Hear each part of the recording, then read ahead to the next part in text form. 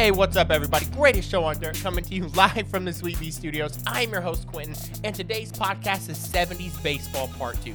Super excited to get recorded on this episode. I'm going to talk about some of my favorite players from the 70s, and I'm super excited for it. There's so many badass dudes from the 70s. These guys are all just gritty as shit, man. I love it. Like, I think I'm probably going to have to turn this into a full 10-parter, sort of like Ken Burns' documentary. Just go on, man. 10 parts. It won't have the professionalism that, a PBS documentary does, but it will for sure have way more beer than what a PBS documentary does. Like, we're more like not PBS, but a lot of PBR. You know what I mean? Like, I'm going to go get a case of hams and we're just going to knock this out. I think from now on after this, there's going to be a 10 beer minimum when you're talking 70s baseball because that's the way it has to be.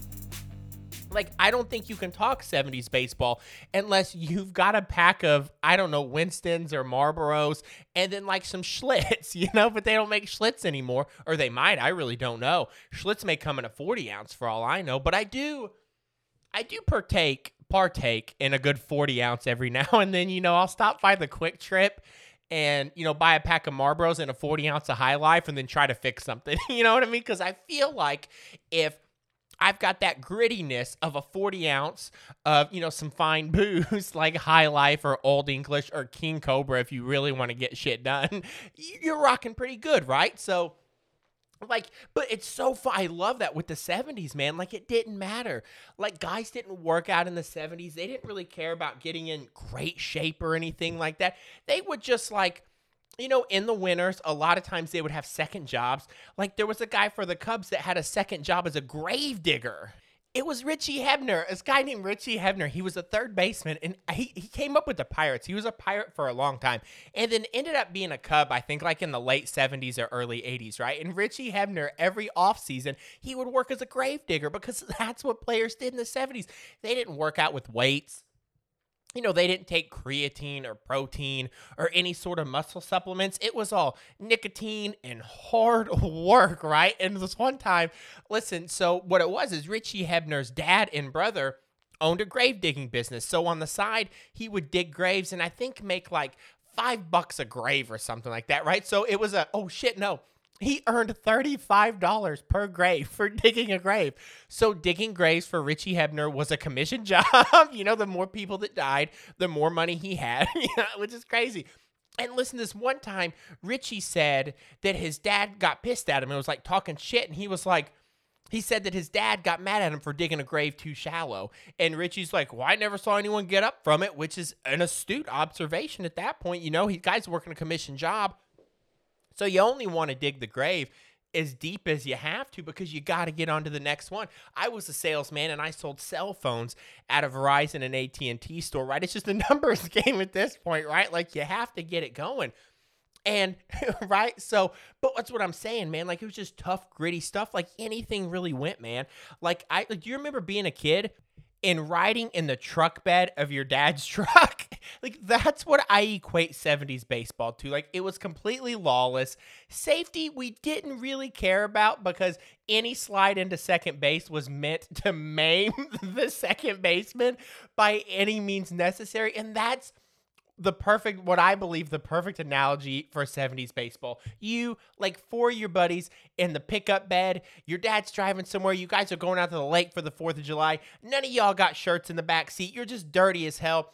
Your dad's in the front seat. He's smoking a Marlboro. He's got a Keystone Light in the cup holder. And we're in the back of the truck bed. We're eating McDonald's. When we're done with the McDonald's, we're just throwing it out the side of the road, right? It's a grimy situation, but it's really fun. And to me, that's what 70s baseball is. Likewise, if you're in the 70s, these players in the off season, they would just work their jobs, their gritty jobs, smoke and drink, get into spring training, and sort of just jog around or whatever, then have a few smokes in the dugout. And it was just free range, man. It was free, gritty living. Like, when I was a kid and rode in the back of my dad's truck, I felt like I was just a gritty dude. Like, I knew I could fall out at any time, and that was just sort of the price you had to pay to be in the back of the truck. But at the same time, with the free lifestyle that you had, for example, like smoking cigarettes in the dugout or being in the truck bed of your dad's truck with the wind blowing in your hair. It's sort of like, hey, when you're that cool, anything can happen. But, if it was that easy, everybody will be doing it, right? And that's just what it's all about in the 70s. Like, so the first player I'm going to talk about, that's what I love about the 70s most, man, is because just sort of anything went. Like the first guy I'm going to talk about was Dick Allen, right? And Dick Allen was a phenomenal dude that came up with the Philadelphia Phillies, right? And Dick Allen is probably the guy that hit a baseball as hard as anybody in Major League Baseball, right? There's a guy named Bill Jenkinson, and he's this old baseball historian. I'm not even too sure if he's still alive, but he has seen a lot of dudes hit baseballs, right? All the way back from Babe Ruth to Mickey Mantle, Dick Allen, and onward, right? And this guy, Bill Jenkinson, rated the 4 top dudes he had ever seen in his life long-distance sluggers, dudes that could hit a baseball harder than anyone. I'm talking when they get into the batter's box, it's just a fucking execution, right? The pitcher's going down. So he ranks his top 4 guys. Babe Ruth, number 1. He said Babe Ruth hit him harder than anybody, right? And he definitely hit the booze and the hot dogs harder than anybody as well. Girth counts, when you're trying to hit baseballs, right? Which is another thing about the 70s where it's like so gritty, right? It's just like, it's that girth that, puts the ball into the stands, right? Today's guys like Giancarlo Stanton's, they're doing calisthenics, they're working out, they're eating kale, they're watching their calories, and then they'll pull a groin and be out for 12 weeks. Do you think Babe Ruth ever pulled a groin and out for half the season? I don't think so, pal. Yeah. So Babe Ruth was the guy that hit one hardest. And then he said Jimmie Foxx, who was a fucking tank, man. Jimmie Foxx was a stud horse, dude. And then Mickey Mantle, right? That was his 3rd hardest hitting dude.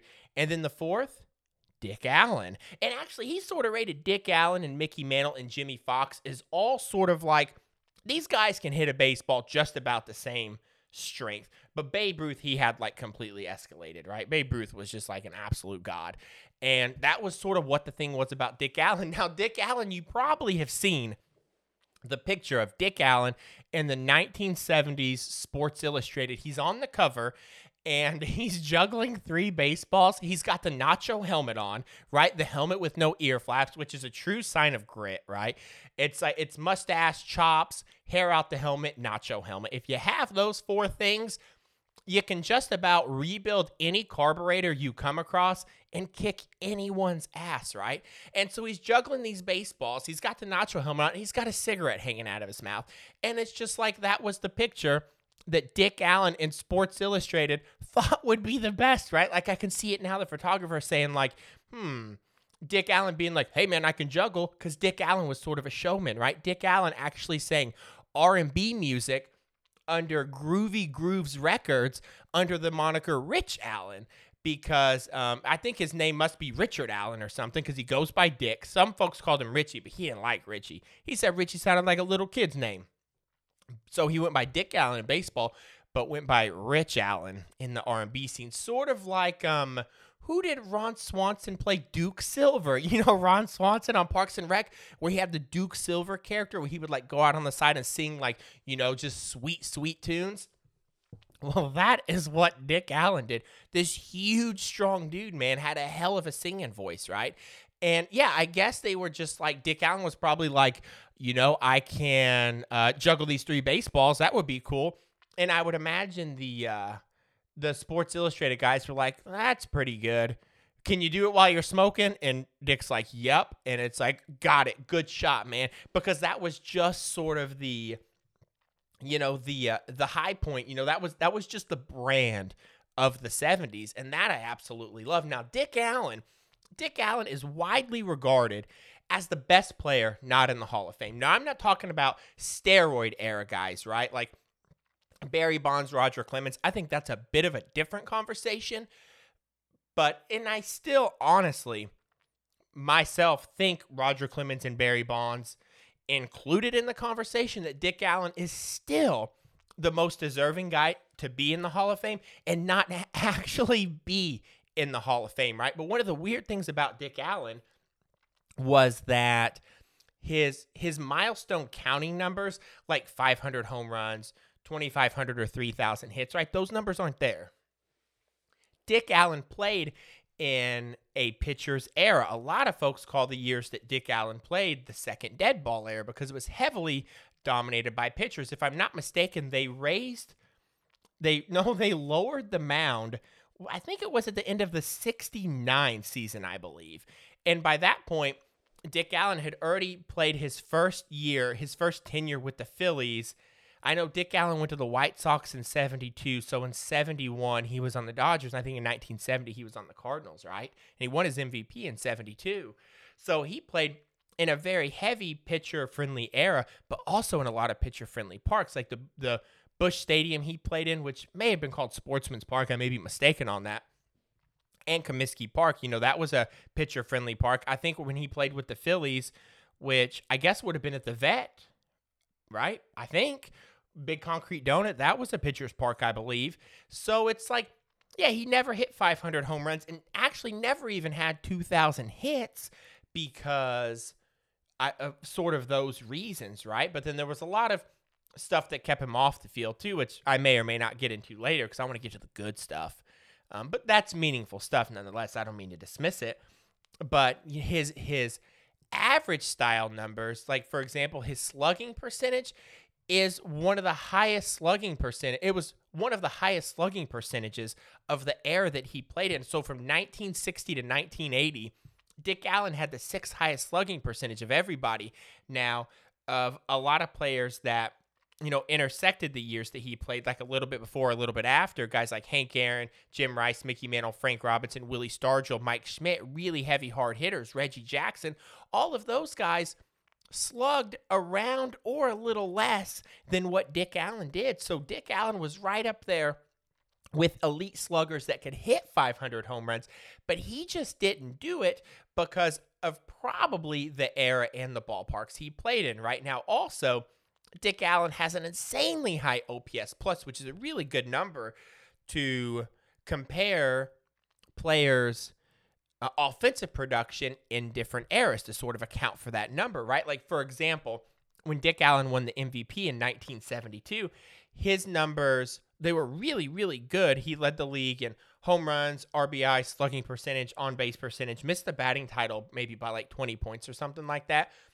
And his OPS plus that season was 199. Now, that particular season, if you judge by that OPS plus number, which, like I said, and I like to shit on advanced data, but it's a good number to sort of put into relation how good Dick Allen was compared to players now, because it's a hard thing to compare, right? Like, I was born in 83. I never saw Dick Allen play, and a lot of folks listening may have never seen Dick Allen play.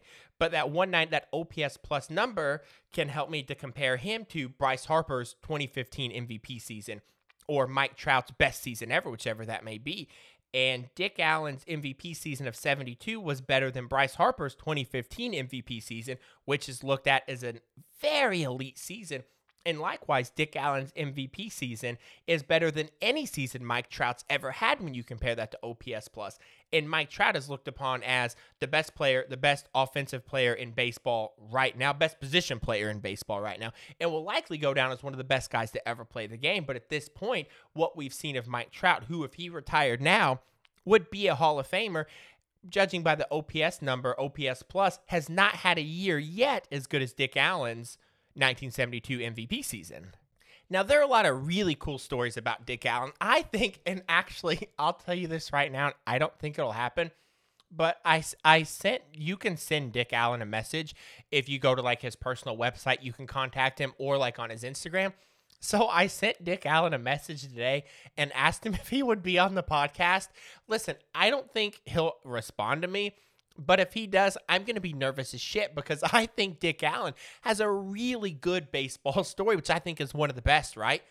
So, for example, like Dick Allen swung a 42-ounce bat. Like he was, it was early in his career. Some guy brought him like a box of bats, and Dick Allen pulls one out, and the guy was like, "You need to be swinging that bat." And at the time, Well, really, it was before that, when guys like Ted Williams advocated for a lighter bat because he's like, that's how you get bat speed.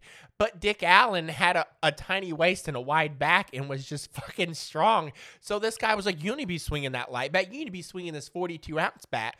And as it turns out, Dick Allen could really swing with some power and torque with a 42-ounce bat. Dick Allen, he said when he got the bats, he goes, these things were so heavy that I thought they still had the roots on them, because he was like, this bat is like a half pound heavier than what most guys swing with. But it turns out it worked out pretty good for him because he hit a lot of bombs, right? Listen to this. So Old Comiskey Park, which I think is one of the best ballparks ever. Like when you talk about all-time scoreboards, I think the one at Old Comiskey is definitely a top 3 scoreboard of all time. Like I know I like it better than Wrigley. I like it better than Fenway. I probably think it's the best scoreboard that ever existed. I like the situation that the Toronto Blue Jays had at Exhibition Stadium. I love just basic baseball stadiums, and it was like the Comiskey Park was still like an older park. It just had a rad scoreboard, man. It had like these like pinwheel looking things on the top. It always had like a Bud and a Winston billboard on it. Cause like I said, 70s baseball, man, that was, that was the good stuff.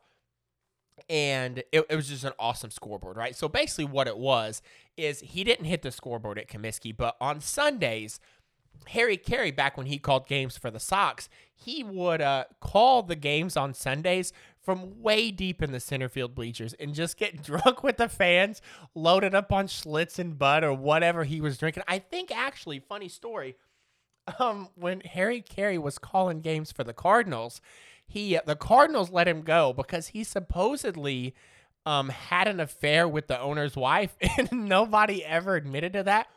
But the Cardinals obviously let Harry Carey go because of that.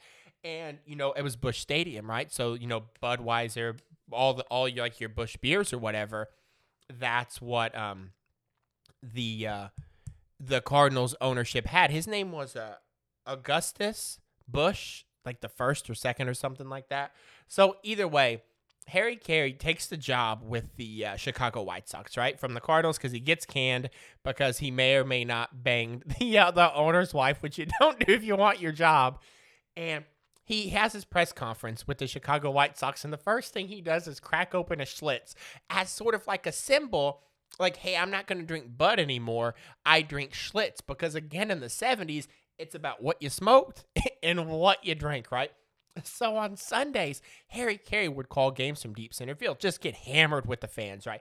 He always had like a fishing net out there to try to catch a ball, but no one had really ever hit a ball that far in deep center.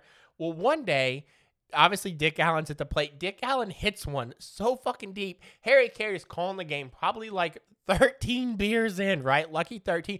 And he's like, oh, we got holy cow. And then he almost caught the ball with his net, man. And they were just all in shock that Dick Allen had hit a ball this far because nobody, folks were hitting balls in those deep recesses of, Comiskey Park. And that's what Dick Allen a lot of times did. He hit a ball at Tiger Stadium once off like a facade that was 485 feet away and like 85 feet up in the air or something like that. Just bonker shots. And it's because he was just a strong dude and had this 42-ounce bat, which is like as heavy as a newborn baby, right? So it was completely crazy, man. But listen to this, though, dude. Another Dick Allen story is there was a guy named John Ogden, right? And he was a scout for the Phillies. Now, he discovered Dick Allen, like Dick's junior year of high school, and he sees him, and he's like, that's the guy we need. Like, I want that guy right there. So, basically, for the next year and a half, the scout is, like, not letting Dick Allen out of his sight because the second he graduates, he's got to make sure that guy's on his team. So Dick Allen graduates. The Phillies immediately sign him the day of graduation to a $70,000 signing bonus, which seems really high, right? I couldn't imagine being a senior in high school and making, $70,000. When I was a senior in high school, I was pushing carts at Walmart at $5.50 an hour and, sneaking off to Taco Bell during my shift to get 3 soft shell tacos and a chalupa. So our lives went through very different directions, right? But Dick Allen was always a good kid, man. So he had the power, but he also had the makeup, right? Like he had the power of He-Man, dude, for sure. So this John Ogden, man, he's got him like in spring training or whatever. Now, what's funny about John Ogden is he used to be a pitcher for like the Baltimore Orioles in like the International League Baltimore Orioles, like from 1919 to 1925. So during that time when John Ogden was a pitcher for wherever he played, he pitched to Babe Ruth a few times. And what's funny is the John Ogden's coach when he played for the Orioles in the International League was a guy named Jack Dunn who discovered Babe Ruth, right? So they were all like pretty close and tight. And so John Ogden had actually pitched to Babe Ruth before. And he said, so he had firsthand accounts of exactly how hard Babe Ruth could hit a ball. He said, John Ogden said that Dick Allen was the only guy he had ever seen in his life that could hit a ball as hard as Babe Ruth. Even Willie Mays said that out of all the guys he had ever seen, that Dick Allen hit a baseball harder than anyone. Goose Gossage actually played with Dick Allen in the 1972 season. And Goose Gossage still says to this day that Dick Allen is the greatest baseball player he's ever seen in his entire life.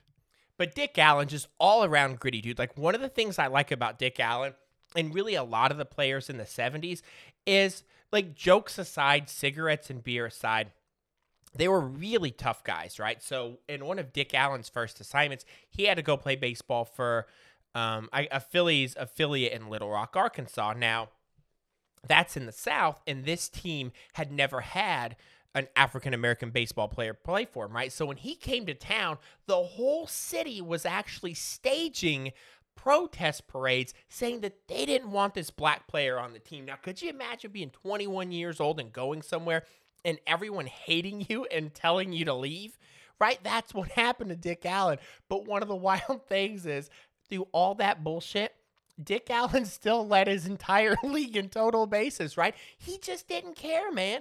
And it was like the mental resolve of the guy was wild. Now, there were a lot of things that happened in his career.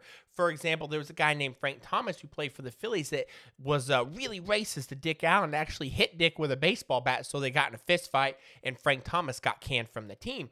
But Philly was pretty hard on Dick Allen as well, being a black dude, because they thought that he just fulfilled all these stereotypes, like he got a white guy fired because Frank Thomas got let go.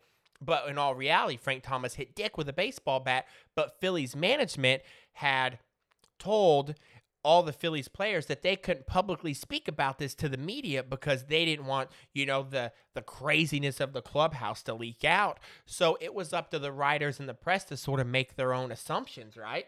And then, of course, just like any other player, when Dick Allen would get hurt or anything, they would just think he was being like a whiny baby or whatever, right? But Dick Allen was actually a really tough dude. Like, he played exceptionally good baseball through a lot of hard times, right? Like when I mentioned the Nacho helmet earlier when he was in the dugout, when he played his position, like especially on first base, he would, because Dick Allen, I believe, played some third base as well, but Dick Allen was his best at first base. Like during his career, he got moved a lot, but his best position was first base. And he would wear his Nacho helmet just like John Olerud at first base because fans would throw shit at him, man. They would throw like batteries at him and, anything they could get their hands on, right? Really crazy stuff, rocks, whatever. And he still found a way to put up huge numbers through all of those hard times, right? And even one time when he was with the White Sox, I kid you not, he broke his fibula. Dick Allen broke his fibula. Now, if you break your fibula, that can take about 12 weeks to heal up, right? You got a long process for it. After 5 weeks, Dick Allen attempts a comeback, right? So 12-week healing process, he's like, hey, man, I think I'm ready in 5. So Dick Allen played one game, but that he had to sit out the rest of the season because he said the pain was too great. I mean, I imagine if you have a broken leg, you got a hard time walking on it, right? But he still went 3 for 5, which is completely crazy because talk about a strong dude who basically went 3 for 5 with a freshly broken leg, and I love it, man. Such a stud, and, all of his numbers, right? The thing about Dick is, like I said, the milestone averages aren't there. But he had a career batting average of 292, a career slugging of 534, and a career on base of 378. Now, Dick Allen struck out a pretty good amount, but I like that on base percentage because he could definitely draw walks and get on base, which I think was huge. Plus, he was pretty fast when he needed to be, right? Like, Dick Allen's not just some lumbering like Mark McGwire or, Barry Bonds post steroids type of dude. He was a quick guy, and when he needed to run, he could absolutely do it. Listen, though, one time against the Twins, Burt Blyleven was pitching, right? And Dick Allen hit 2 inside the park home runs in the same game. And what's funny is he also hit him to the same outfielder as well, which you got to feel bad for that guy because both of them, had misplays, right? But 2 inside the park home runs in one game, like you got to like it because he could book it, dude. And also, like one of the things I wanted to say too is check this out. So of all major league batters that hit 500 or more home runs, right, who played during Dick Allen's career, like they intersected each other either at the beginning of Dick's career or at the end of Dick's career, right, which includes guys like Hank Aaron, Mickey Mantle, a lot of names that I read: Hank Aaron, Jim Rice, Mickey Mantle, Willie Mays, Frank Robinson, Willie Stargell, Reggie Jackson, Dave Parker, Harmon Killebrew. I'll stop. A lot of big-time sluggers, even like Dave Kingman, who could slug a fucking baseball, right? Out of all those guys, tons of guys, the only guy that had an OPS plus higher than Mickey Mantle was Dick Allen. Like, Dick Allen had the same OPS plus as Willie Mays, basically the same as Hank Aaron because Hank Aaron was just 1 point lower, and actually had a higher OPS plus than Ken Griffey Jr. by 20 points. So picture that. From an OPS plus standpoint, just as good as Hank Aaron, just as good as Willie Mays.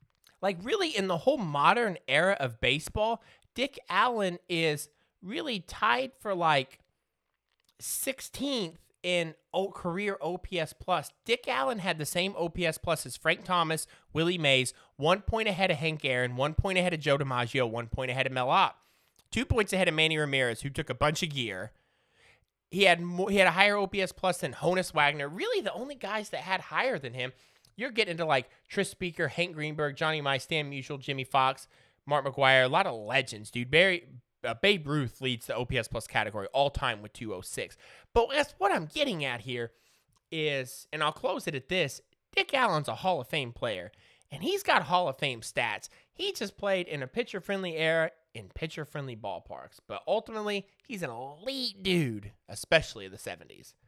Listen, okay, so the next player from the 70s that I have to talk about really isn't a player, but he was a manager, and he was just as important, if not more important, and that is Earl Weaver. Listen to me right now. I know that Bobby Cox holds the record for ejections, which is 151. Now, if I can put this into a present-day analogy, it's like Bobby Cox is Kobe Bryant, right? He's really good. He may have scored more points than what Michael Jordan did, but Earl Weaver would be the Michael Jordan of getting ejected from baseball games. He is the absolute GOAT. He got ejected 94 times in his career from games, but the way he did it was amazing, right? Like, we've all seen managers these days, in the minor leagues, and then Lou Piniella did it where they would rip a base out of the ground, and we would look at it and say, oh my God, I can't believe he did that. Listen, Earl Weaver first ripped a base out of the ground in 1964. Yes, Earl ripped third base out of the ground and marched his ass to the clubhouse with the bag because he said, if you're going to kick me out of this game, well, you're not going to play the game, and we don't really care. Listen, I got to tell you this right now. There are so many impressive ways that Earl Weaver got kicked out of a game. But what else do you expect from a guy that had a secret pocket sewn into his shirt to hold his pack of smokes? Yes, correct. Every jersey that Earl Weaver ever wore, he went to, I assume, some sort of top-of-the-line seamstress and said, listen, I smoke Rally cigarettes, and I smoke 3 packs a game, maybe a truly 1 pack a game, right?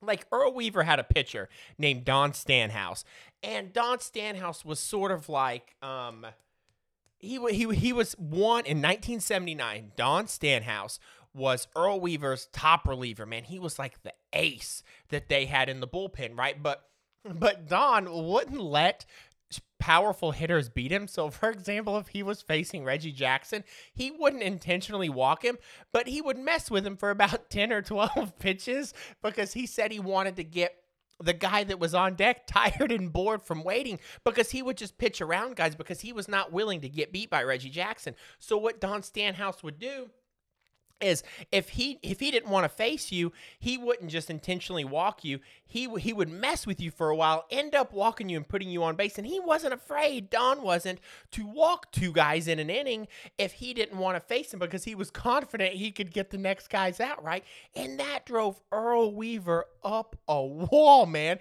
So Earl Weaver nicknamed Don Stanhouse Full Pack, because he said when Don was on the mound that he would damn near smoke a whole pack of Raleigh cigarettes because he couldn't deal with the stress, man. And he kept telling Don, why you got to walk all these guys? You walk too many guys. And Don's like, listen, I'm not giving up the middle part of the plate. I'll put that guy in because I'll get the next guy on. And Earl, Earl was high strung, man. And so that was the case, right? So every jersey he ever had, secret compartment for Raleigh cigarettes, man. And that's what I love about the 70s. It's like, I talked about it some on the last episode of the podcast. Cigarettes were the original performance enhancer, and I love it. But listen to this. So there are a few really funny ways that Earl Weaver got kicked out of a game. First and foremost, Earl Weaver was ejected from both games of a doubleheader 3 times. So think about that for a second. Both games of a doubleheader 3 times. It's like Earl Weaver gets kicked out of a game, right? Goes back in the clubhouse. He's got to wait for the second game. He can't leave. So I would imagine Earl Weaver's in the back of the clubhouse, just knocking out Schlitz, smoking cigarettes, and thinking everything he's going to say because the same umpires are going to be out there for game 2. So, you got 2 hours later, Earl Weaver's hammered. He comes out to exchange the lineup cards, probably tells the ump to stick it up his ass, and gets ejected again. And listen, that's not me being, making stories up, because one of the other most impressive stats is that indeed Earl was ejected twice from games before they even started. And he was ejected once during the lineup card exchange. I don't know what this guy had to say, but if he wasn't the Michael Jordan, if he wasn't the Christopher Columbus, if he simply wasn't the Jesus of getting kicked out of games, showing people the way and showing them how to do it, I don't know who was, man. Simply put, Earl Weaver was a trailblazer, man. He was walking the Oregon Trail, and he made it. You know what I mean? Like, dude, playing Oregon Trail, by the way, in grade school was probably one of the most legit things you could ever do. I feel sorry for kids that are old these days. They don't know what dial-up internet is. Kids these days, they don't know what it's like to have, a queue of songs downloading on Napster and then have your little sister pick up the phone and fuck the whole thing up, right? But I digress, dude. But I think that's just so rad. Like, how you get ejected from both games of a doubleheader, man? Like, Earl was not having it, but I think probably more impressive for sure is getting ejected before the damn game even starts. I love it. But check this out, right? So before Earl got his job with the Baltimore Orioles, he was coaching a minor league Orioles team, right? And the owner of the Orioles was sort of like, hey, we like Earl Weaver, I guess, right? And when they were getting serious talks about hiring Earl Weaver, he was coaching in Double-A, right? And during a 3-game series in Double-A, he got kicked out of every damn game of a 3-game series. He was just not having it with these umpires, man. And the owner of the Orioles was like, yo, if we're going to hire Earl Weaver, like, this doesn't make any sense because he can't even stay in the game. But to me, man, I think one of the best things you can do if you're a manager of a team is get ejected, right? So, for example, David Ross, he took the Cubs job this year. He was the Cubs manager, and the Cubs sucked. They got beat by the Marlins in the postseason, which, what's new, man, right? Like, the spots on my liver because the Cubs lost again? Yeah, I guess so, dude. Those liver enzymes are really messed up right now. I only need a transplant. It's no big deal. But anyway, so I think, you've got managers these days like, thank God Dave Roberts finally got a World Series, but I think, if you want to fire up the troops, I think one of the best things you can do is go out there and get ejected. Go out there, tell the umpire that you had a great night last night with his mom and, that it's going to happen again and he can stick it up his ass and then just get ejected. I think that's it. So yeah, but Earl Weaver, he was definitely that dude, man. Earl Weaver even got kicked out of an exhibition game in Japan. And I'm not too sure how that happens. Like if those are Japanese umpires over there that don't speak English, like how does that happen? Like they got to have a translator and they're like, "Did you hear what he said?" "Yeah, we got to kick him out of the game, man." Like I love it, dude. But what a wild guy Earl Weaver was. Oh, also, Earl Weaver got ejected. I don't know what year it was. I think it was in 69. In 1969, Earl Weaver became the first manager in more than 60 years to get ejected from a World Series game. And I truly believe he did it because he wanted to fire up the troops, man, because you got to be a ride or die, man. If you're not willing, to get kicked out of a game and to fight for your team, a lot of that's intangibles, man. Like the game of baseball is so much mentally in the head, and I think if you feel that your umpire will, help you hide the body, then I think you're rocking. Listen to this though, man. Earl Weaver, dude, he was arguing with an umpire one time, and he tells the ump, he says, "I'm gonna check the rule book on that," and the umpire goes, "Here, use mine," and Earl Weaver goes, "That's no good. I can't read Braille." I'm rolling, man. He even ripped up an umpire's rule book one time when he gave it to him. Like he didn't give a shit, man. But listen, I think one of the funniest. Okay, so listen to this. You can go to YouTube. And Earl Weaver's got like this 5-minute tirade with an umpire where he tells the ump over and over again, "You're trying to fuck us," right?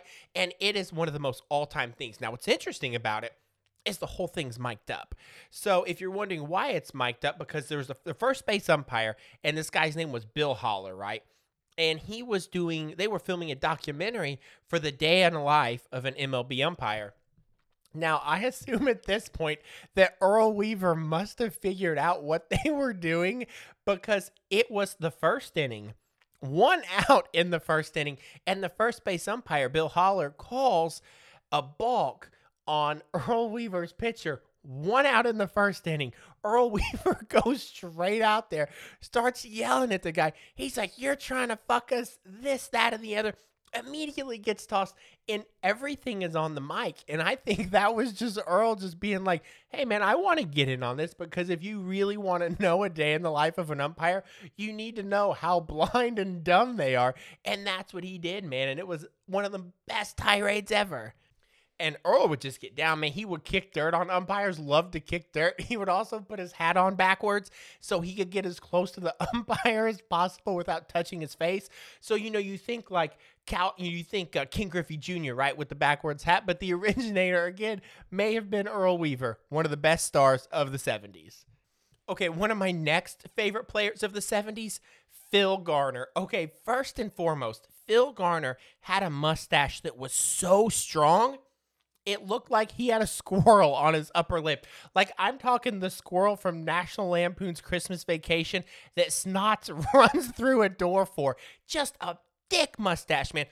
Like, he looked like he could have played Wyatt Earp in Tombstone, which is one of the best movies ever. Tombstone, Days of Thunder, Field of Dreams. Love him, man. But that's neither here nor there.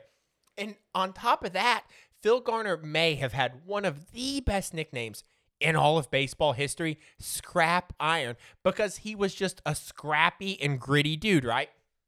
Now, Phil Garner, I never knew this, came up with the Oakland Athletics, so he was drafted by the Athletics, and he was actually on the Athletics when they were, winning some of the World Series in that three-peat in the 70s, but he was a bench player / minor league player, so he didn't get down on any of that, right?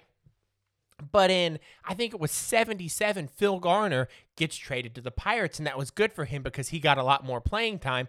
But I want to say he wasn't that great in the field and sort of made a lot of errors, but he also was really good at turning double plays, and he could take the hit at second base because he was such a strong dude, man.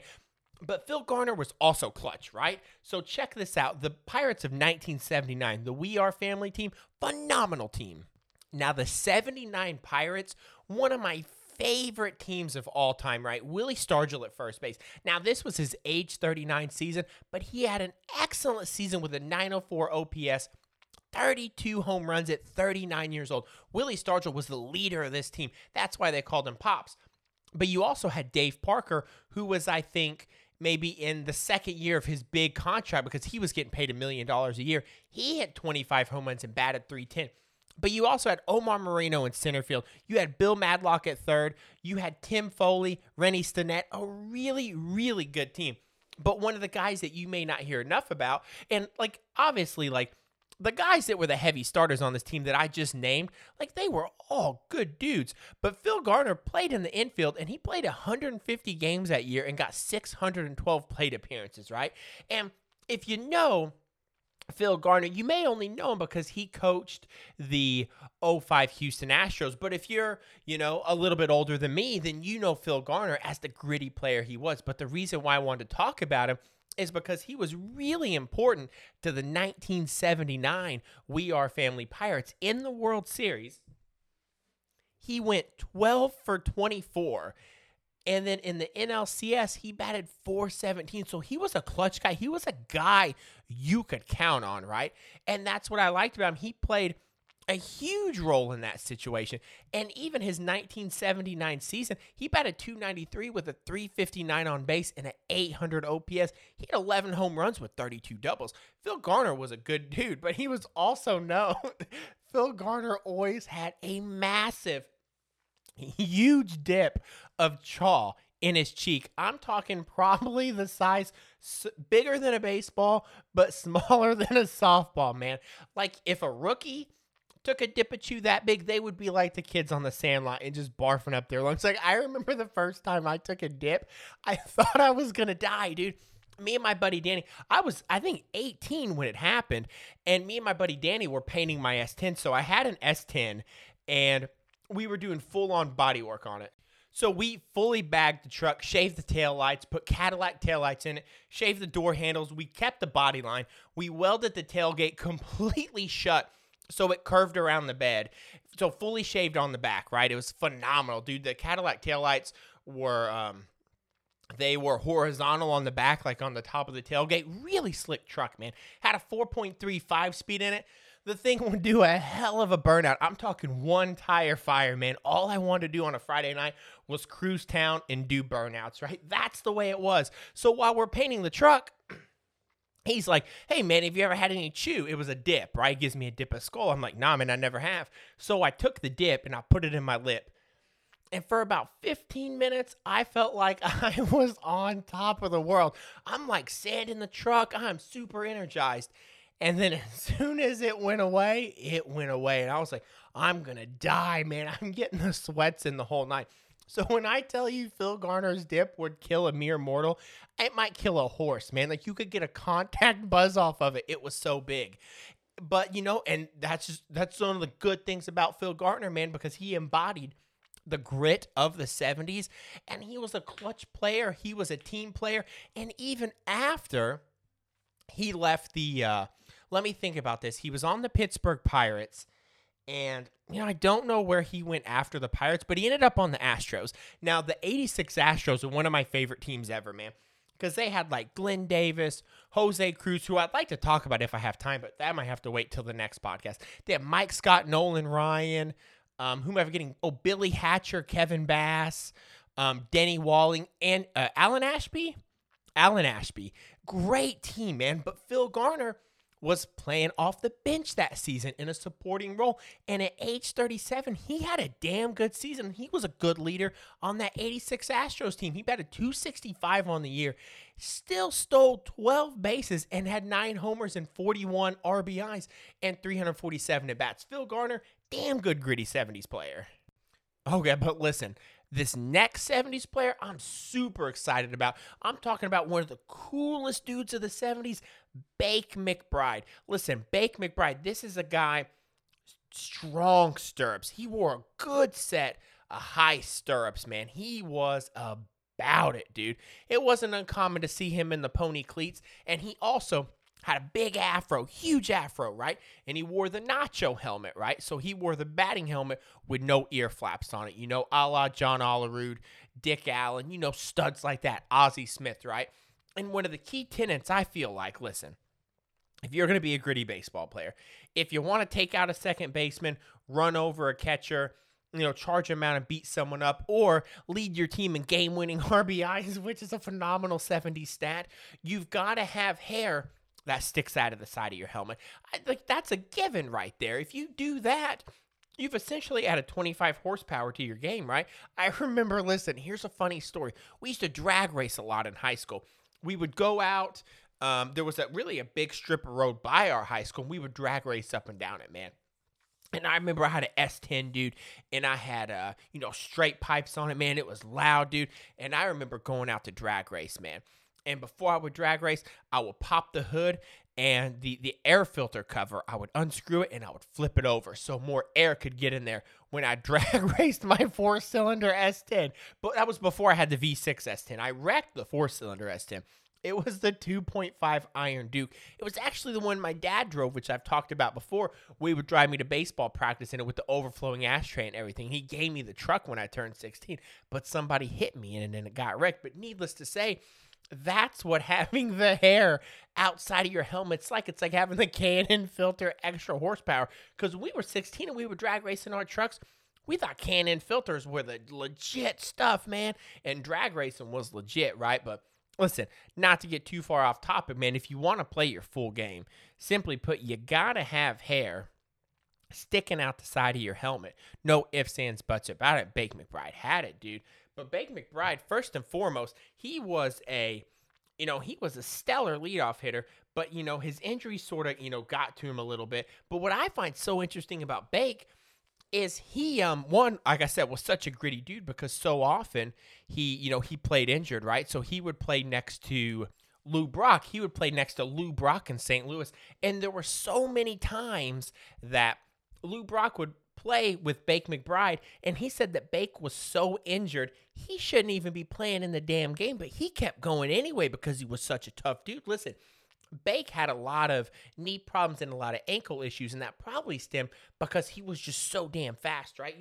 A lot of freak athletes like Bo Jackson, with his hip injury, when his hip popped out of place, that essentially happened because he got tackled from behind, and the sheer force and velocity of him running popped his hip out of place, right? Because Bake McBride wasn't a heavy dude, but he was a really fast guy, right? And also one of the things I love about Bake was that he didn't even play baseball in high school. He only played football and basketball. So when he went to college, that's when he started playing baseball, not until college, which is so wild. Because in game 1 of the 1980 World Series, he had a 3-run home run, and he's got a World Series ring, but yet didn't play baseball until college, like on a team like that. Obviously, he had played baseball, but I'm talking like organized, like team baseball, right? He just didn't do it. He was a track and a football and a basketball guy, right? But I think that's just so impressive that a guy can just pick up a bat and start hitting. Like, hitting a baseball is like so unbelievably hard. Then once you get to the pro level, like, that's crazy. But Bake McBride was consistently a 300 hitter, right? Back when being a 300 hitter was actually, you had pride in hitting 300, right? Like, there were guys, who was the guy like in the 1920s that died, and on his headstone he got "Here lies a 300 hitter." Like, batting 300 used to mean something, man. Like, these days, nobody cares if they bat 300. They just want to hit home runs. They don't care if they strike out 150 times. But Bake McBride, dude, he hit, 1977, he hit 339, man, with a 392 on base. He was a leadoff hitter, man. Bake was a damn good leadoff hitter. But I just like him because he was tough, man. So part of the reason why I got Bake McBride on today's list of players to talk about is, one, primo 70s style, dude. Like, I'm telling you, man, if you should... Like, I feel even as a father, like, I have to have hair hanging out the side of my helmet because, simply put, my wife has to know that I can fix stuff. And when my daughter gets old enough, she's got to know that, I could fix stuff, or I could beat someone up for if I had to, right? I always tell my wife that I want to beat someone up for, and if I feel like if I've got hair hanging out of my hat, like, I feel like that does it for sure, man. But, and on top of that, too, it's just Bake was just such a gritty dude, man.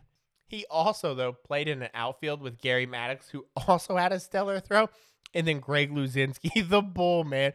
Primo Husky power hitter. You gotta love it. Oh, crap. But also, before I listen, Bake McBride's dad, who was also named Bake McBride, he was a pitcher in the Negro Leagues for the Monarchs, man, which is awesome. So it's obvious that, Bake McBride came from a baseball family, which is completely awesome. But also, check it out. Bake McBride's real name is Arnold Ray McBride. His dad was also Arnold Ray McBride. Now, somewhere along the way, Bake McBride's dad, Bake McBride Sr., got the nickname Bake. And then it was handed down to Bake because they called him Little Bake. There's a lot of bacon going on right here, right? Damn, I could really eat some bacon, by the way. But what's best is nobody knows where the nickname came from. Like, Bake would always get asked, like, where'd the nickname come from? And he'd be like, well, it was handed down from my dad, but nobody knows why it happened. I feel like that's the coolest thing ever.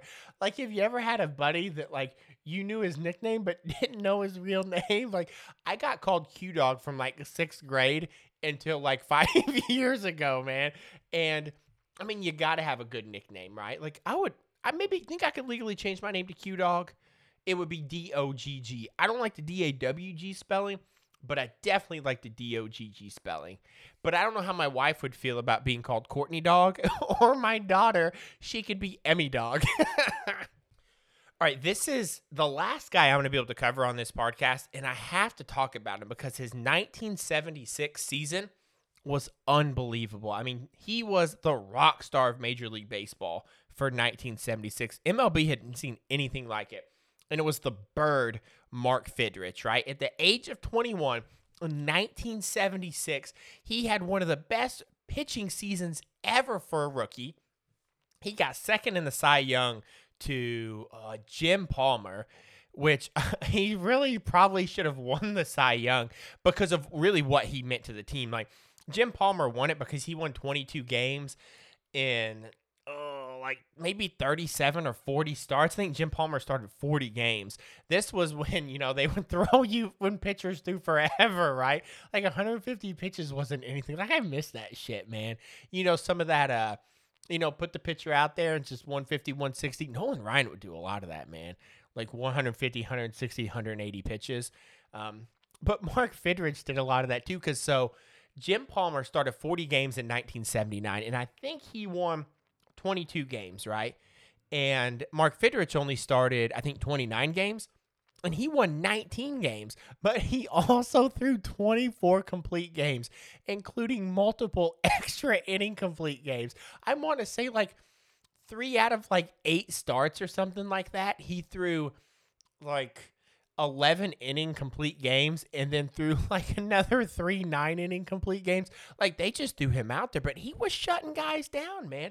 And this was really at a time where, like I said, Jim Palmer winning the Cy Young in 76 probably threw like 350 innings or something like that. Maybe, yeah, probably about 350 innings. No, that seems like a lot. Hold on.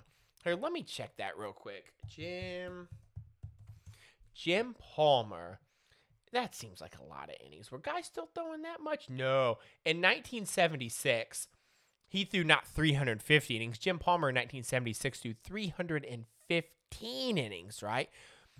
But Mark Fidrych would have probably only thrown...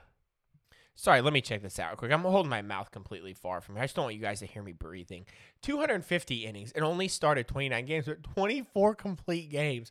Astronomical. But what I'm saying about Mark Fidrych is he had excellent control of his fastball. He could throw it hard, and he could really control it, right? And those are just huge numbers for him. But he won Rookie of the Year, right? But the sad thing about Fidrych is really the only great year he had was 1976, but when he was having it, it is one of probably the most capturing seasons ever as far as an athlete, let alone a baseball player, but an athlete in general capturing a nation. Mark Fidrych did it. Hell, he at the beginning of the 77 season, he was on the cover of Rolling Stone. Like, the only other athlete, I think there were 2 guys that were on Rolling Stone cover before Fidrych was, and one of them was Muhammad Ali, right? Like, that's how big Mark Fidrych was, right? It was unbelievable.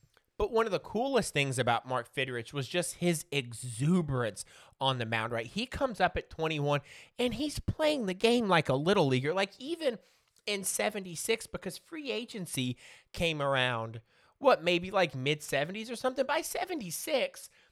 the reserve clause was gone, right? But obviously Mark Fidrych was under team control, right? I could be wrong on all of that, but it's like what I'm getting at is in 1976, baseball was big business for the players, right? Baseball players wanted to get theirs. But after the 76 season, he didn't even get an agent. Him and his dad negotiated salary with the Tigers because Mark Fidrych really just loved the game of baseball and wanted to be a Tiger. He liked where he was at, and he played the game just like all he wanted to do was have fun, man. He was able to block out the vast business bullshit of Major League Baseball and just go out and have fun, man. He would listen. So when he would pitch, if his infielders would make his shortstop would make a routine grounder, and he would tell his shortstop thanks and after the inning shake his hand. He worked with such love and gratitude for the game of baseball. It's you can go to YouTube and watch his game in 76 where he pitched prime time on Monday Night Baseball, back when they had Monday Night Baseball, which I think they should bring back. And he's constantly shaking hands with his players, telling them thanks for making a play. And what's so funny about the whole thing, and not really funny, but it's just joyful to watch because you can see his love for the game. He's talking to himself on the mound, hyping himself up. He's talking to the ball. And he's not trying to be a showboat. He's just playing baseball, I think, the way we all want to enjoy baseball, which is strictly for the love of the game, right? When you look at baseball today, and part of the reason why my Instagram and the podcast is sort of turned into a throwback and nostalgic production is because, we can find so much joy in it in the past with the way things were, and apply it to our current life now and sort of strip down the technology that's around us and really enjoy the bare bones of life, which I think is having fun with the people around us and spending time with family. And when you watch Mark Fidrych pitch, you can watch that game on YouTube with the Yankees, and it's so joyful to watch because he's having fun. Like I said, he's manicuring the mound. He would smooth out the mound with his bare hand, talk to the ball. He would talk to himself. He would actually hold his arm out and point it to the plate in the direction he would want the ball to move and where he would want it to go.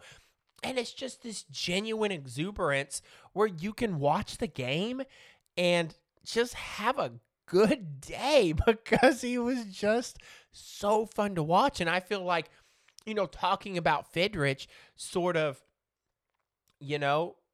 I think brings us back to where maybe, we all want to be in our life, which is the simplicity of the things that really make us happy. You know what I mean?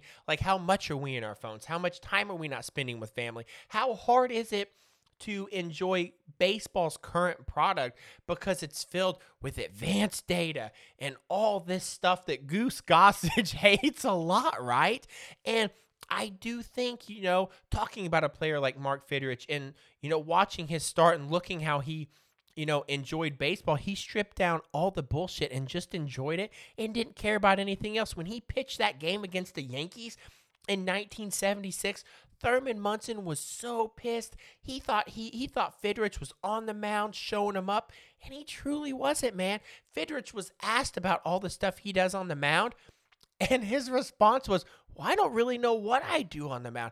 I just go out there and, sort of have fun and pitch the game, and that's what he did.